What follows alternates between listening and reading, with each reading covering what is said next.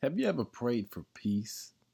Found yourself in a situation where it just seems like you were uneasy in life, going through this and that, and you just couldn't really just find that place where you could settle in, that place of real peace.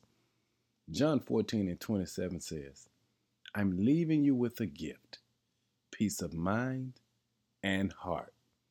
And the peace I give is a gift the world cannot give.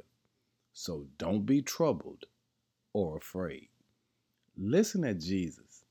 He allows us to understand that when you are locked in with Him, your prayers can shift because you know what you already have. He's given you, leaving you a gift. Real peace is a gift. And so when we pray from an understanding of knowing what we already have and just try to figure out the process to tap into it. Listen to Him. It's a peace of mind and heart. But if you ask people what peace means, they'll give you so many different answers.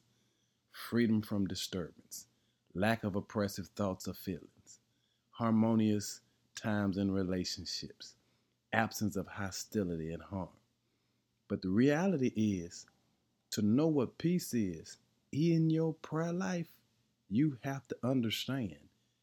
Jesus said it's a gift.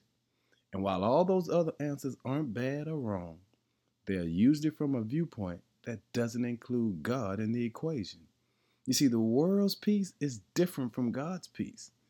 Worldly peace is temporary, it's dependent upon circumstances, and it doesn't provide the kind of peace Jesus is offering.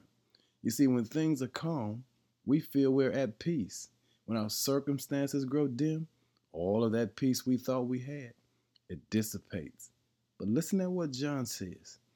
Jesus doesn't want our hearts to be troubled because although we are concerned with things that we have to deal with in life, Jesus says, I have a permanent solution for you.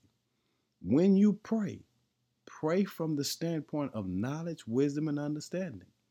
Your peace is a gift. So every day, you get to unwrap the gift of peace of mind and heart. So, family, when you pray today, tell God thank you for what you already have, and then shout about the fact it's eternal. I'm leaving you with a gift, peace of mind and heart, and the peace I give is a gift the world cannot give. Pray in peace today and bless His name. In Jesus' name, amen.